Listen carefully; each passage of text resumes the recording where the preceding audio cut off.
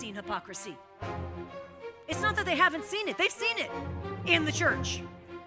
They've seen pastors and worship leaders that decide to lower the standards so that they can be cool instead of being godly. How many of you have raised children in a Christian home? They tell you, I don't need your God. People, our children need to see what true godliness looks like.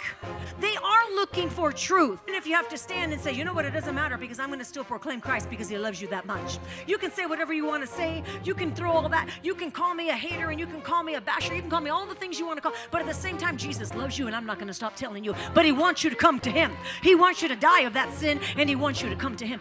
Will you be the church of God in this day and hour that says, you know what, I'm not going to change. I'm not changing the message because Jesus never did.